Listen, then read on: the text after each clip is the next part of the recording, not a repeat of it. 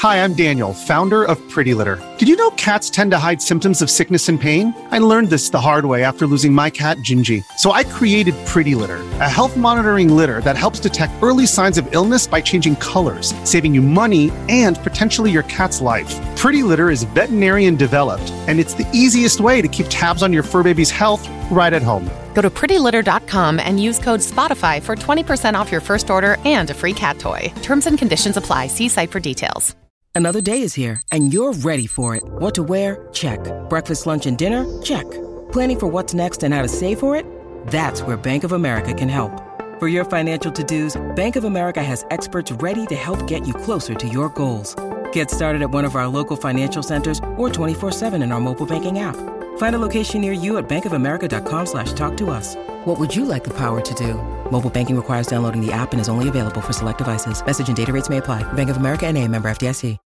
Look, Bumble knows you're exhausted by dating.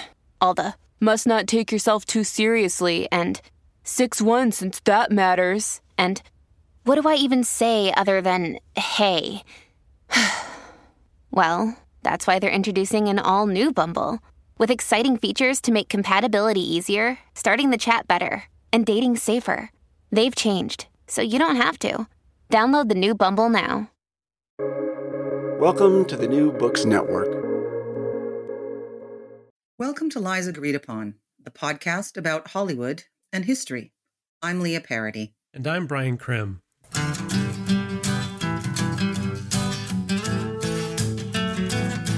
Think of the things we'll be talking about today as the 1980s equivalent of the Khrushchev-Nixon kitchen debate. That was a moment in 1959 when the U.S. made the tactical choice to fill its pavilion at the Moscow World's Fair with consumer goods, like a replica of the modern American kitchen. The Soviet Union had its military and industrial might on display, but average Russians were far more interested in the gadgets, labor-saving devices, and gleaming amenities in the kitchen display than they were in rockets and engines. Khrushchev tried to make fun of it as trivial and feminine, but the capitalist blow had been struck. Jump forward about 25 years, and we're at the next era when consumerism was overtly championed as a political component of the Cold War. A key player in that consumer culture was the modern teenager.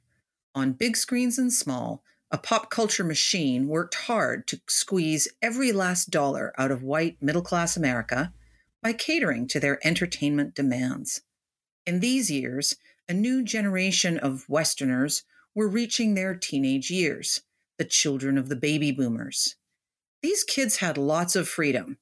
Baby boomers were notoriously self-involved. And the kids of middle-class baby boomers had big weekly allowances, forked over by those guilty parents. So it's no accident that media and technology targeted teenagers as major consumers. Yeah, I would like to have had some of that money forked over. But, as we said in our last episode, this was a moment in history when, for a brief moment, there was no war that any Western powers were directly engaged with. And as we discussed, this caused anxiety about whether the young were too soft to defend capitalism and democracy if the evil empire really did attack. Today, we're also going to look at films that can be taken as cautionary tales about the dangers of teenagers or young adults who don't take the Cold War seriously enough.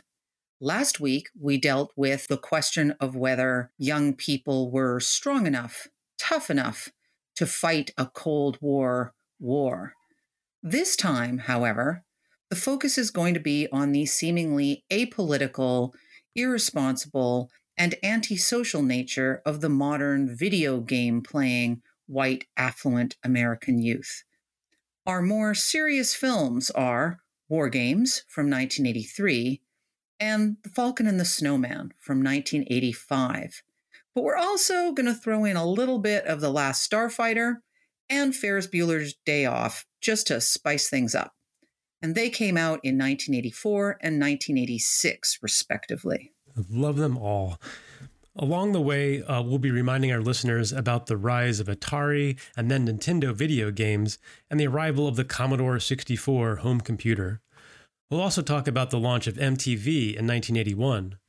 This was followed by the transatlantic epic Live Aid concerts in 1985.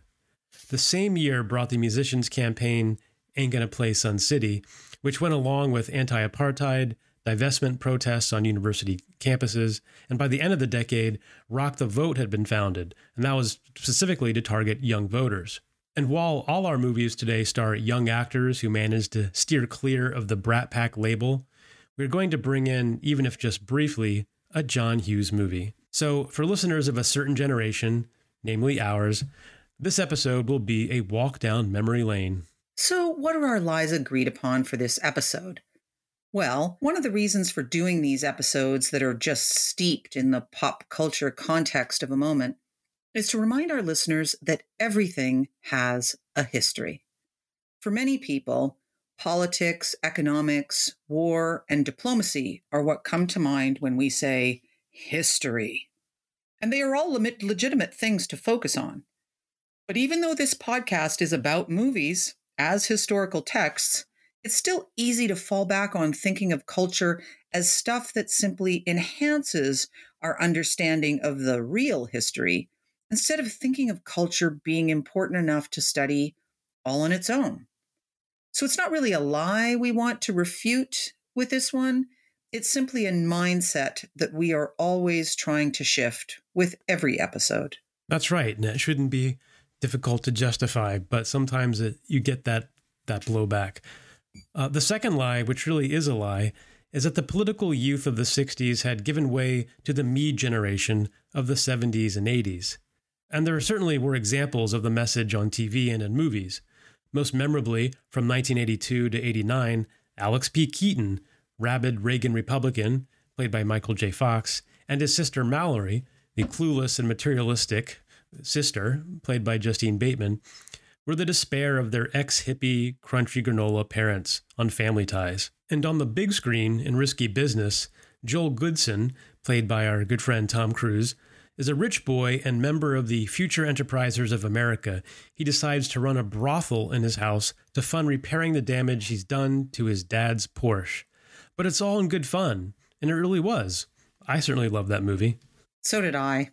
But throughout the last decade of the Cold War, there were also ways that youth in the West took up more altruistic political positions, and on a massive scale. We've already talked about the rise of anti-nuclear efforts, and so we're going to leave that alone, except that one of our movies today deals with it explicitly. So we're not going to sort of discuss what was going on in the anti-nuke context that the movie takes place in, but just keep that in mind from previous episodes. But we're going to add to that by talking about teenagers showing a growing awareness of causes that were connected to global inequities, including, very famously, the famine in Ethiopia and other parts of East Africa, and the apartheid regime in South Africa. Yeah, certainly I remember all the anti-apartheid movements, but even in high school and in college. Finally, we've talked in previous seasons about all the movies that came out in the 80s that critiqued American anti-democratic efforts undertaken in the name of democracy. The invasion of Grenada in 1981, and then the ongoing struggle between the Republican president and the Democratic Congress about CIA funding for the Contras in Nicaragua were the context for public interest in those films. And young people were part of that.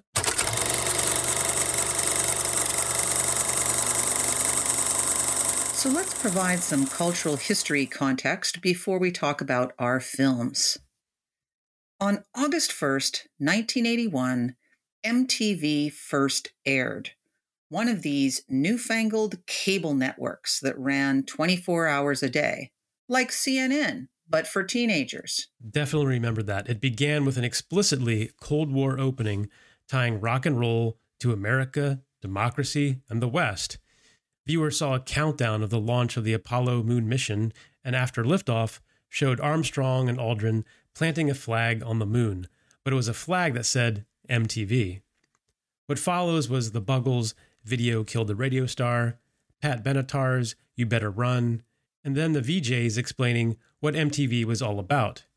Treating teenage interests, latest music releases and concert dates like news. 7, 6, 5, 4. We've gone for main engine start. We have main engine start.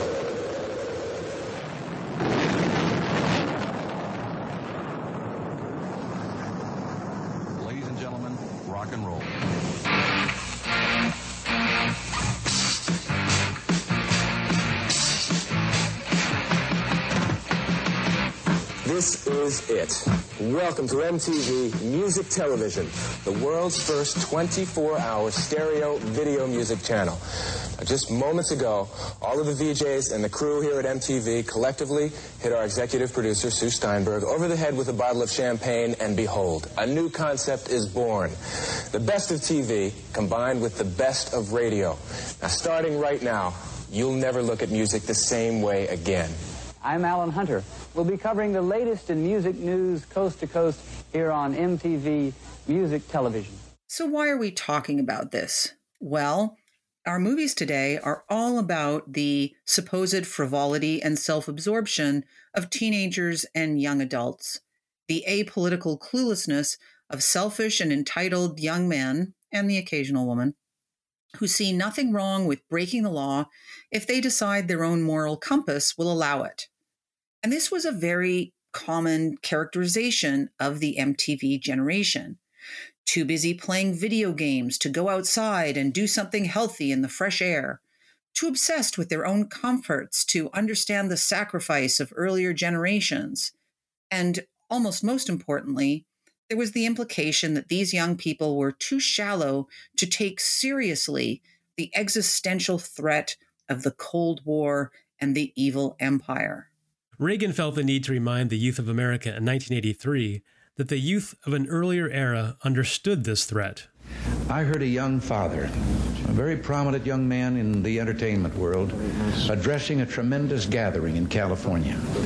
It was during the time of the Cold War, and suddenly, though, I heard him saying, "I would rather see my little girls die now, still believing in God, than have them grow up under communism and one day die no longer believing in God."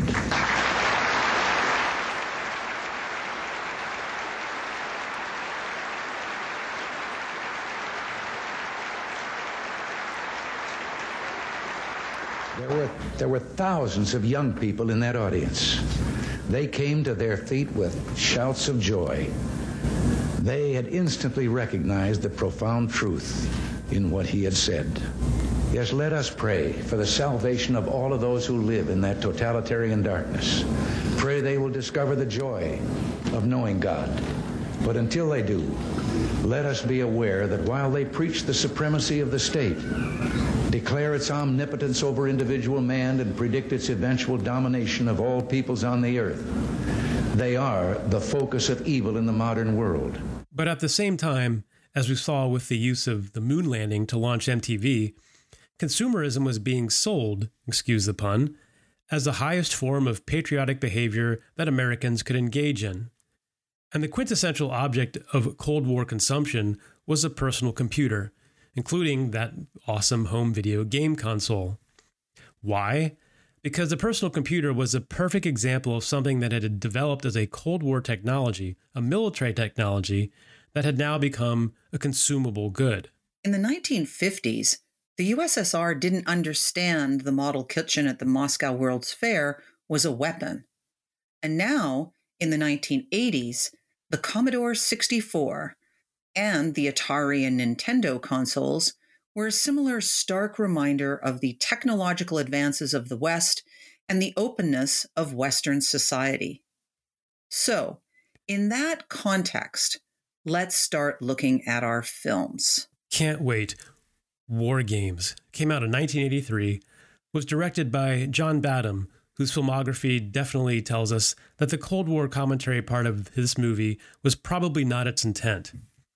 After his breakout film, Saturday Night Fever, Badham directed light and fluffy 80s popcorn movies we associate with that decade, such as Short Circuit and Stakeout. And I'd like to give a recommendation here for Badham's very first film, The Bingo Long Traveling All-Stars and Motor Kings, starring Richard Pryor, Billy D. Williams, and James Earl Jones, and was produced by Berry Gordy of Motown fame. It's a totally crazy and funny movie. It really is, and completely out of alignment with these other films, which is why I think it's great that we're mentioning it here. Anyway, back to War Games. It stars, of course, Matthew Broderick as David Lightman, a video game nerd. It also stars another young actress who did kind of get labeled in with the Brat Pack, notably because she was in The Breakfast Club, and that's Ally Sheedy, playing Broderick's plucky girlfriend. David Lightman thinks he's breaking into a video game company's computer system to get early access to the latest video games before their official release. So in essence, committing intellectual theft. But it's Matthew Broderick, so we still think he's a great kid, and we're rooting for him. Yeah, and we all wanted to see those video games too, so we totally understood. But the thing is, he's actually accessed the WOPR, War Operations Plan Response, a war game simulator used by the military. He accidentally sets in motion global thermonuclear war, a war game simulation. Dabney Coleman and John Wood are the adults. Coleman is the hawkish intelligence agency leader, McKittrick, who refuses to believe U.S. high-tech weaponry could be so easily manipulated by a kid. And John Wood, as Professor Falcon, is a reclusive creator of the simulation. After the authorities realize Lightman is the source of the break-in, they assume he's a Soviet operative and they bring him to the NORAD bunker in Colorado. He can't convince them he's just a video game fan because, again, how could someone so disheveled break into their top secret computer? And he also can't convince them that what he's figured out is that the simulation is still running and could actually trigger a real World War III. So Lightman escapes in order to find the game's author, Professor Falcon. He and Jennifer, Ally Sheedy, find Falcon and convince him what's going on and that he must help. Notice that the message isn't that young people need to be convinced how serious the Cold War is. It's that young people need to convince the adults that the old Cold War calculus is immoral. So Falcon, jumps on board. He alerts NORAD, and they're rushed back there. Falcon convinces Barry Corbin, another great character here, who's this cigar-chomping Texas cowboy general who doesn't like computers and thinks we should just be, flying by the seat of our pants, not respond to the simulation. So you see this idea where there's a cultural clash between Barry Corbin, an old school Air Force general, and the civilian sort of militarist Dabney Coleman. And at the end of this kind of crazy scenario, one of my favorite lines is when Barry Corbin turns to Dabney Coleman and goes, "Mr. McKittrick, after careful consideration, I've come to the conclusion that your new WOPR system sucks." And I still use that line all the time, but it really captures this kind of debate that was happening in real life. Exactly. I love Barry Corbin, and I don't care that he just basically plays the same character over and over again because it's such a fun character. Anyway, we've talked about Able Archer in previous episodes, and so we want to point out that here we get that scenario playing out in reverse. With Able Archer, thankfully, the USSR decided it just didn't make sense that the West was launching a full-scale nuclear attack, and so they decided that it had to be an exercise, and they didn't respond. Here, the logic is presented to the Americans by Falcon. I don't know what you think you could do here, Stephen. How far has it gone? The president's about ready to order a counterstrike. That's what we're recommending you do. It's a bluff, John. Call it off. No, it's not a bluff. It's real. Hello, General Barringer. Stephen Falcon. Falcon, you picked a hell of a day for a visit. General, what you see on these screens up here is a fantasy, a computer-enhanced hallucination. Those blips are not real missiles, they're phantoms. Jack, there's nothing to indicate a simulation at all. Everything's working perfectly. But does it make any sense? Does what make any sense? That. Look, I don't have time for a conversation right now. General, are you prepared to destroy the enemy? You betcha. Do you think they know that?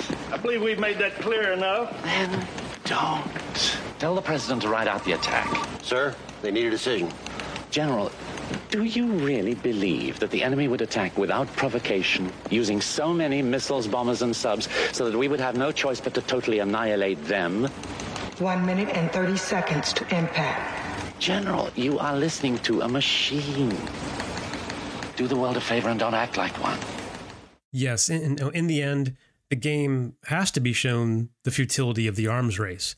An endless number of games like tic-tac-toe finally prompts a computer to say the only way to win the game is not to play. You kind of see this same message replicated in other films where there's the prospect of an accidental nuclear war. Crimson Tide, for example, which is the rogue submarine, where there's Russian rogue submarines about to potentially launch an attack. And you have this debate between Denzel Washington, who's a younger sub-captain who's far more sort of educated and modern, versus Gene Hackman, the old school Cold Warrior who just tells me, push a button and off it goes. And the logic with Denzel Washington that kind of wins the day is that, in the nuclear age, the true enemy is war itself. And that's really, I think, war games originally taught us, this generation, that lesson.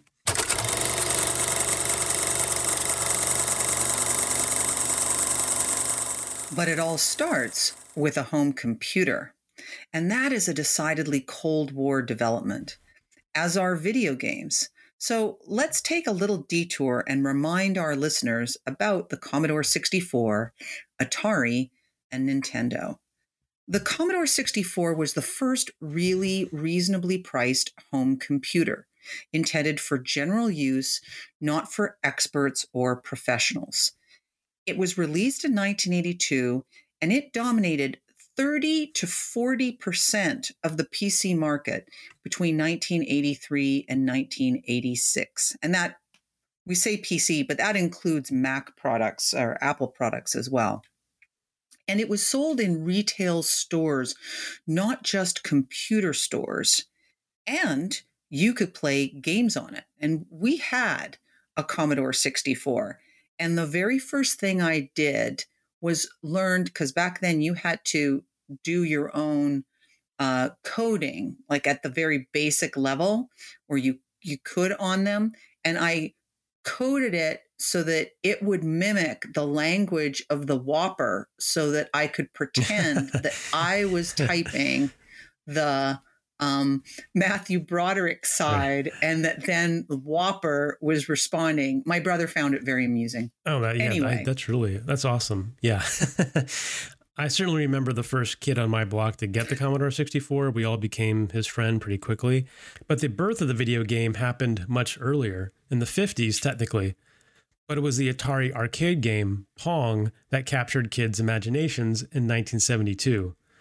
By the early 80s, video games weren't just in the arcade. They had found their way into people's homes, but not on the computer. The games were cartridges, and Atari, Coleco, and Mattel all had machines for home use. But the quality was so much worse than the arcade games that sales of these consoles had plummeted. But one of the things you could do with the Commodore 64 was play games without a separate console. Here's an early ad, and we can hear that children, obviously, are specifically being targeted. I can imagine this ad playing on Saturday morning TV. I'm more alive than ever before. I've been to my Commodore 64. My friends are knocking down my door to get into my Commodore 64. It's mind-boggling. Commodore 64 lets you play hundreds more games than any video machine, plus draw, program, even do music. I'm more alive than ever before, and my friends are knocking down my door. 'Cause now we're into so much more. We're into our Commodore 64. So David Lightman's willingness to do anything to get a hold of these new games is the result of both these things: the poor quality of console games in the early 1980s, and the ability to play games on the new, reasonably priced, consumer-grade home computers. Meanwhile, in the Soviet Union in the same period, only about 1/3 of large industry and utilities were even networked to a computer, whereas in the United States, we were almost at 100% at that point. And the ministry that was in charge of developing computer technology didn't think that computers in people's homes was technology worth prioritizing, particularly in the cash-strapped Soviet Union of the 1980s. Yeah, in 1984, a ban in the West on selling personal computers to the Soviet Union was lifted, but only elites could afford them. So the lack of any homegrown PC technology as well as the realization in the West that home computers were a hugely effective cultural symbol of 1, free access to information, 2, the availability of technology intended for civilian and not military use, and 3, the affordability of that technology for Western families must be understood as political subtext for all of the conspicuous consumption of 80s culture. David Lightman even has a computer in his bedroom, suggesting the family might have more than one. But Lightman also sees global thermonuclear war as a cool subject for a video game, something to be taken lightly, totally disconnected from real life, and certainly not anything he has to worry about. Until he does. Here, the young people transform from apolitical, entitled suburbanites into the saviors of the entire planet because they are smart, resourceful, and earnest. Meanwhile, all of the adults in war games, from David's parents to John Corbin's good old boy general to Dabney Coleman's Weasley technocrat, even to John Wood's grieving but also incredibly self-indulgent in the face of nuclear Armageddon, Professor Falcon, they're either stupid or jaded or so stuck in their ways that they truly don't see disaster staring them in the face. But David and Jennifer think anything is possible and try and succeed in saving the world. When you need mealtime inspiration, it's worth shopping Kroger, where you'll find over 30,000 mouth-watering choices that excite your inner foodie. And no matter what tasty choice you make, you'll enjoy our everyday low prices, plus extra ways to save, like digital coupons worth over $600 each week. You can also save up to $1 off per gallon at the pump with fuel points. More savings and more inspiring flavors make shopping Kroger worth it every time. Kroger, fresh for everyone. Fuel restrictions apply. This episode is brought to you by Reese's Peanut Butter Cups. In breaking news, leading scientists worldwide are conducting experiments to determine if Reese's Peanut Butter Cups are the perfect combination of peanut butter and chocolate. However, it appears the study was inconclusive, as the scientists couldn't help but eat all the Reese's. Because when you want something sweet, you can't do better than Reese's. Find Reese's now at a store near you.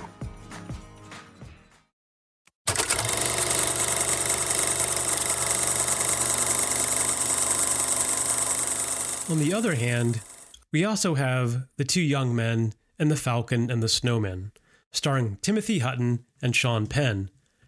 Paired again after Taps, here they are a bit older and definitely less likable. Based on a true story from the 1970s, the film was directed by John Schlesinger, whose film Midnight Cowboy won him a Best Director Oscar and won Best Picture. He also directed Billy Liar, Darling, and Marathon Man. This time, Hutton plays Christopher Boyce, an aimless and wealthy young man from Orange County, California. His father, a former FBI official, played by the always great Pat Hingle, uses his connections to get Christopher a job with a defense contractor whose contract is to receive and transmit secret communiques for their clients, which includes the CIA.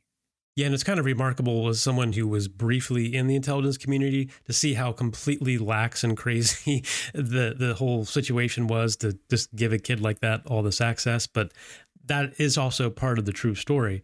Now, in his high security clearance job, Boyce becomes disillusioned with America and its actions in the name of Cold War security. He's literally reading kind of the messages around the world. And the catalyst is, in particular, a communique that spells out how the CIA has manipulated the political scene in Australia to ensure the failure of the democratically elected government of the Democratic Socialist Party there to make way for a more amenable candidate for the United States.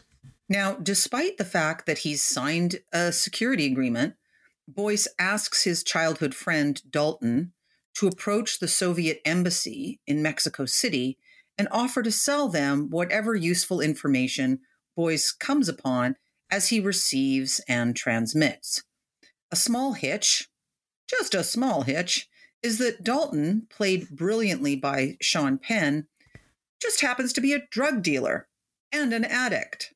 Yes, and some of my favorite scenes in The Falcon and the Snowman are when the poor Russian KGB people have to deal with Dalton. You really feel sorry for them because they're professionals, and here's this completely out of control Sean Penn character. So initially, Dalton doesn't want to do it, saying he might be a drug dealer, but he's a patriot. But after he's arrested, he decides that jumping bail and fleeing to Mexico is a better option, and that selling secrets will actually provide him with an income. So over time, Boyce passes material to Dalton, who delivers it to Alex, a Soviet operative in the embassy, played by David Suchet.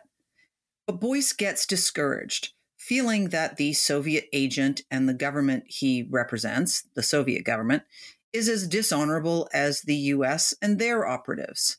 So really, just to spell this out here, we've got a guy who is supposedly disillusioned, but he's selling these secrets. He's not giving them away. And then somehow he thinks that he is so important in the grand scheme of things that selling these secrets to the Soviet Union is going to somehow make a noticeable difference within a very short period of time. And of course, we've got Dalton, who gets careless because of his ever worsening heroin addiction.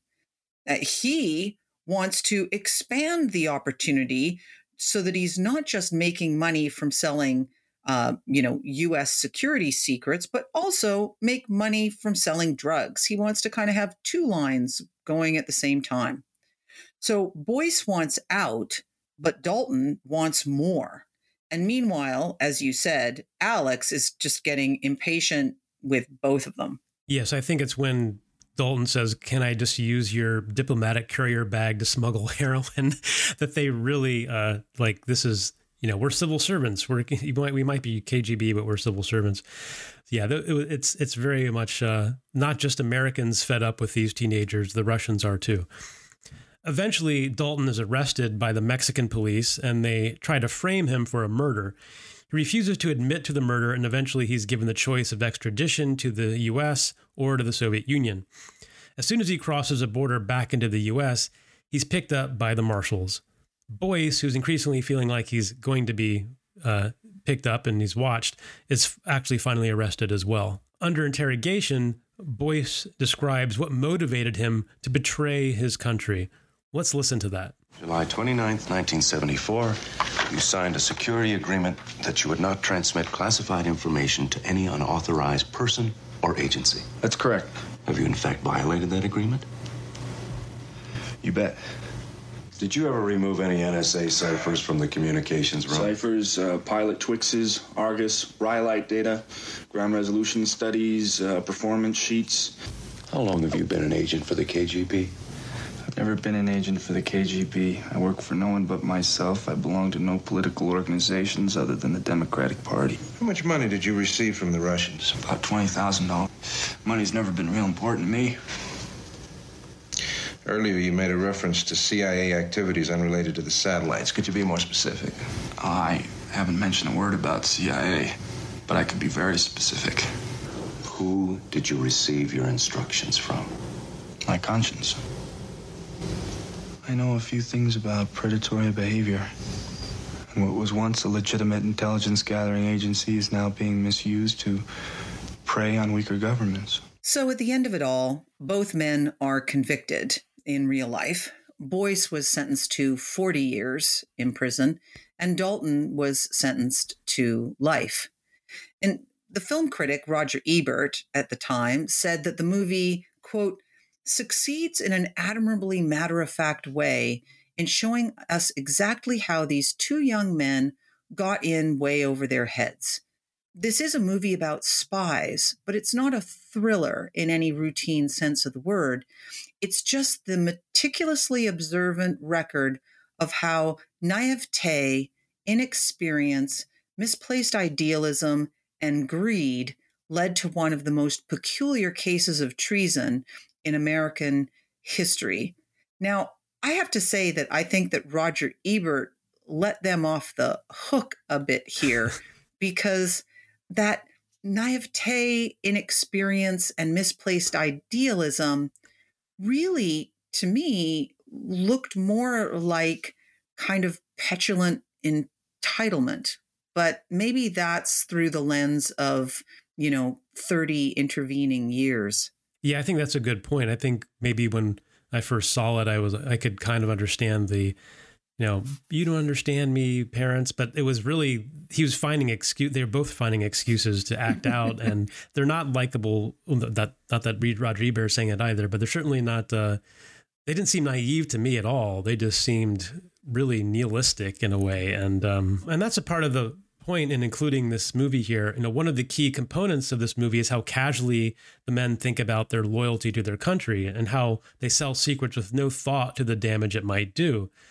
Dalton is looking at espionage as simply another illegal way to get money, a side hustle to his drug business, or maybe the drugs become the side hustle to the espionage. It doesn't really matter. It's something to just make life a little bit easier and avoid reality. Yeah, and although Boyce eloquently sets out his disillusionment for his FBI interrogators as Hutton plays him, the motivation is as much petulance as anything else. Boyce is angry that he can't find something to give his life meaning. He left the seminary because that didn't do it for him.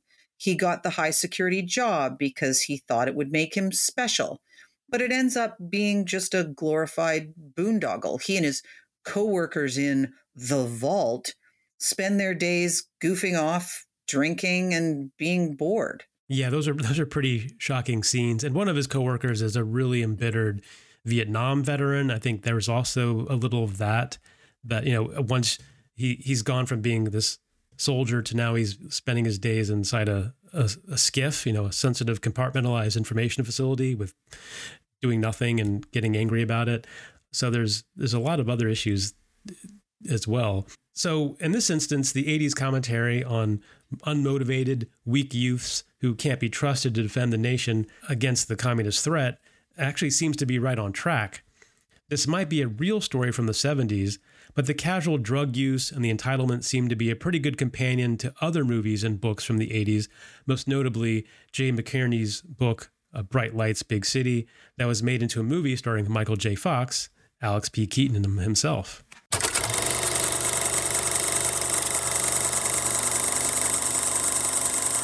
But here's a counter-narrative of the era.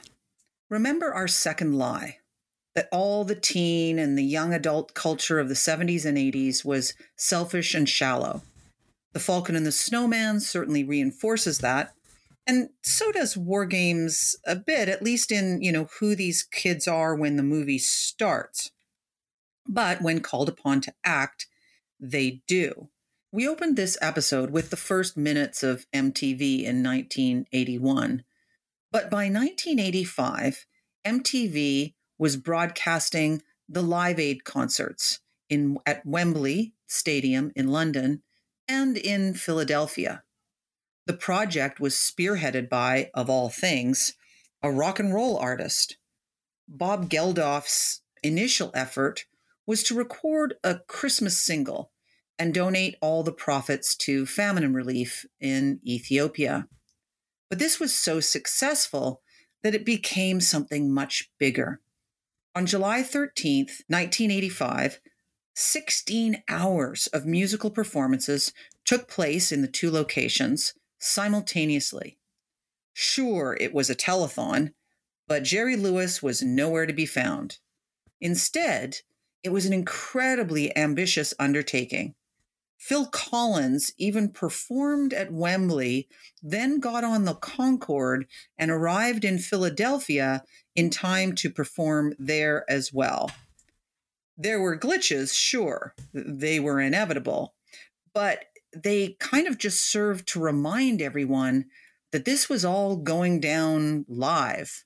And I remember, I was certainly somebody that watched, it was an event.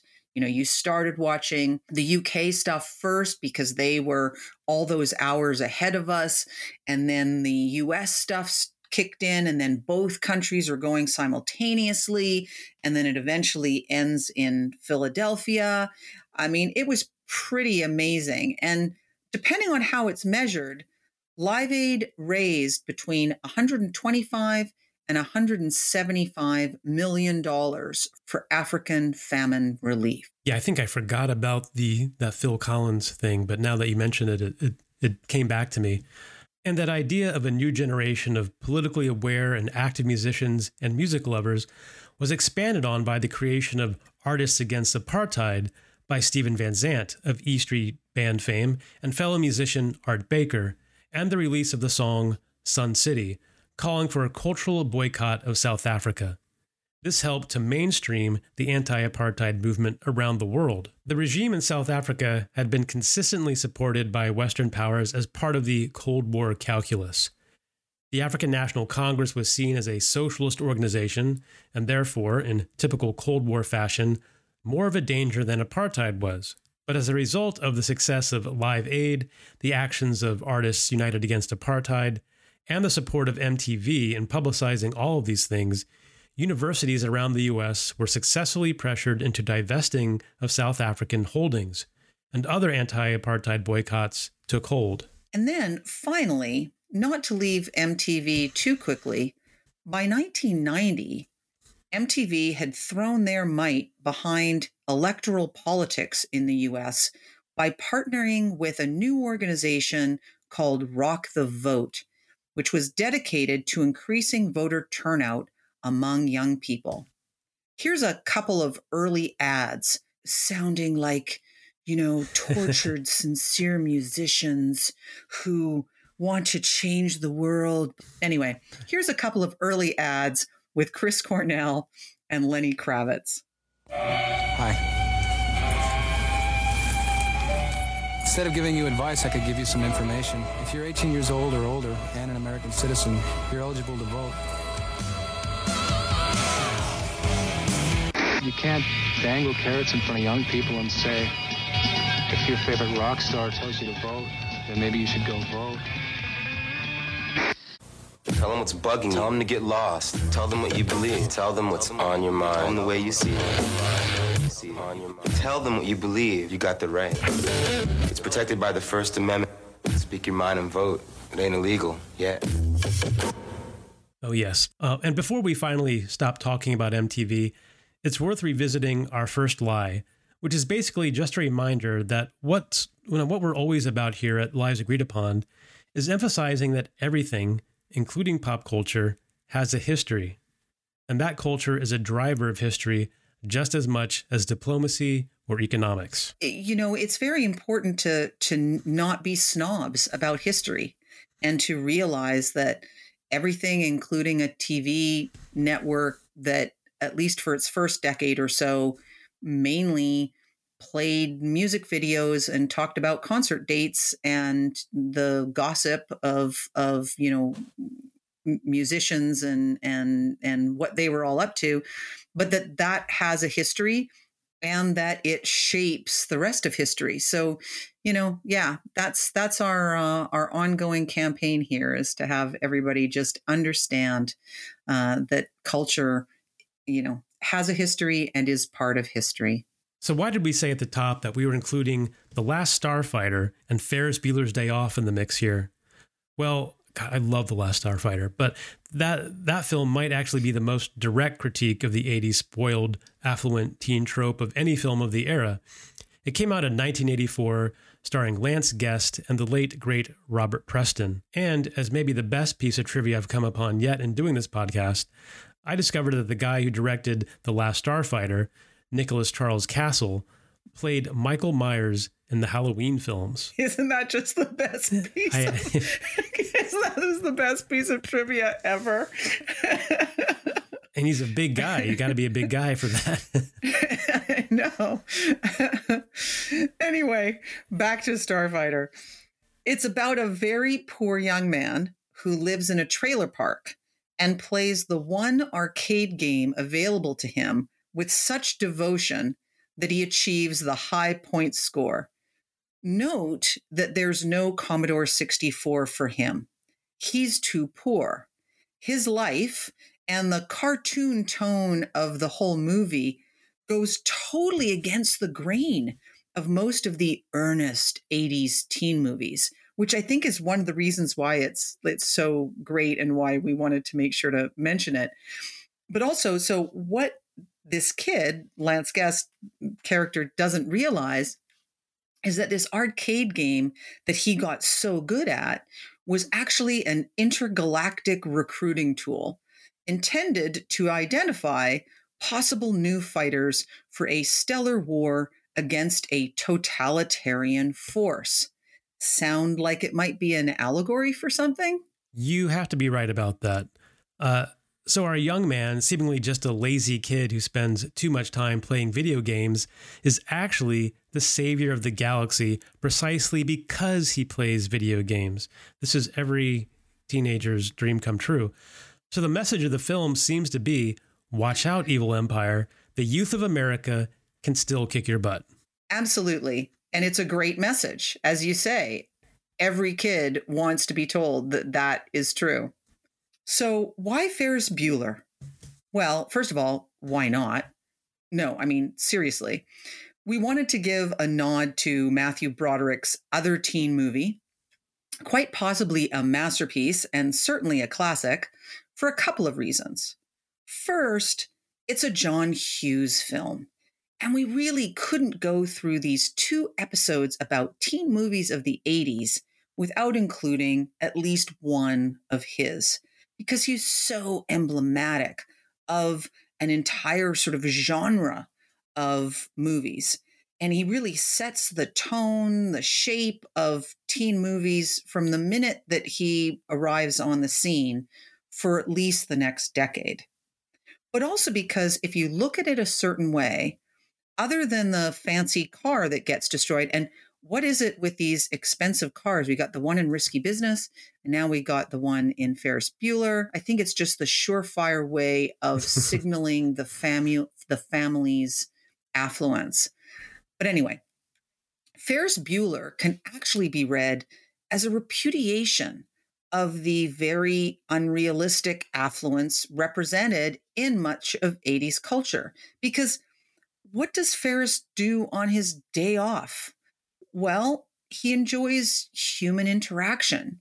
He goes to a public museum, a baseball game, and he hangs out with his friends. He's very decidedly not in front of a computer or a video game. He's still pretty good with a computer, though, changing his absences the same way David was able to change grades in war games. Yeah, it's very true that he is kind of doing the things that your parents tell you to do, which is go out and do things. And he just happens to do it all in one day during school. I love when he tells Cameron, we ate pancreas. What else what more can you do? Yeah, it's a good message, actually. And what Ferris seems to be most famous for, and his sister, played by Jennifer Grey, hates him for it, is his appreciation of other people and his desire to make other people happy. And unlike in Risky Business, capitalism doesn't offer an answer in this movie for the destroyed car. Ferris and his friends don't open a brothel to try to pay for it. What we do see, particularly in the iconic parade sequence, is a glorification of the power of popular culture in 2 forms, a parade and the Beatles, to bring people together, neither of which could be enjoyed by the average Russian. So that's it for teenagers of the 80s. We hope you enjoyed reminiscing with us. Our next and final episode of the season will span many decades and 3 films, but only one man. Bond.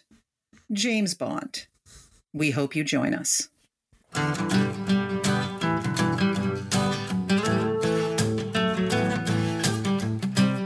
Lies Agreed Upon is written and produced by Brian Krim and Leah Parody. Our theme was written by Simon Parody. We are a proud partner of the New Books Network and can be found wherever you find your favorite podcasts. For transcripts and links to what you hear in each episode, as well as bonus content, visit our companion website, liesagreedupon.com. You can also find us on Facebook and on Twitter at lies_upon.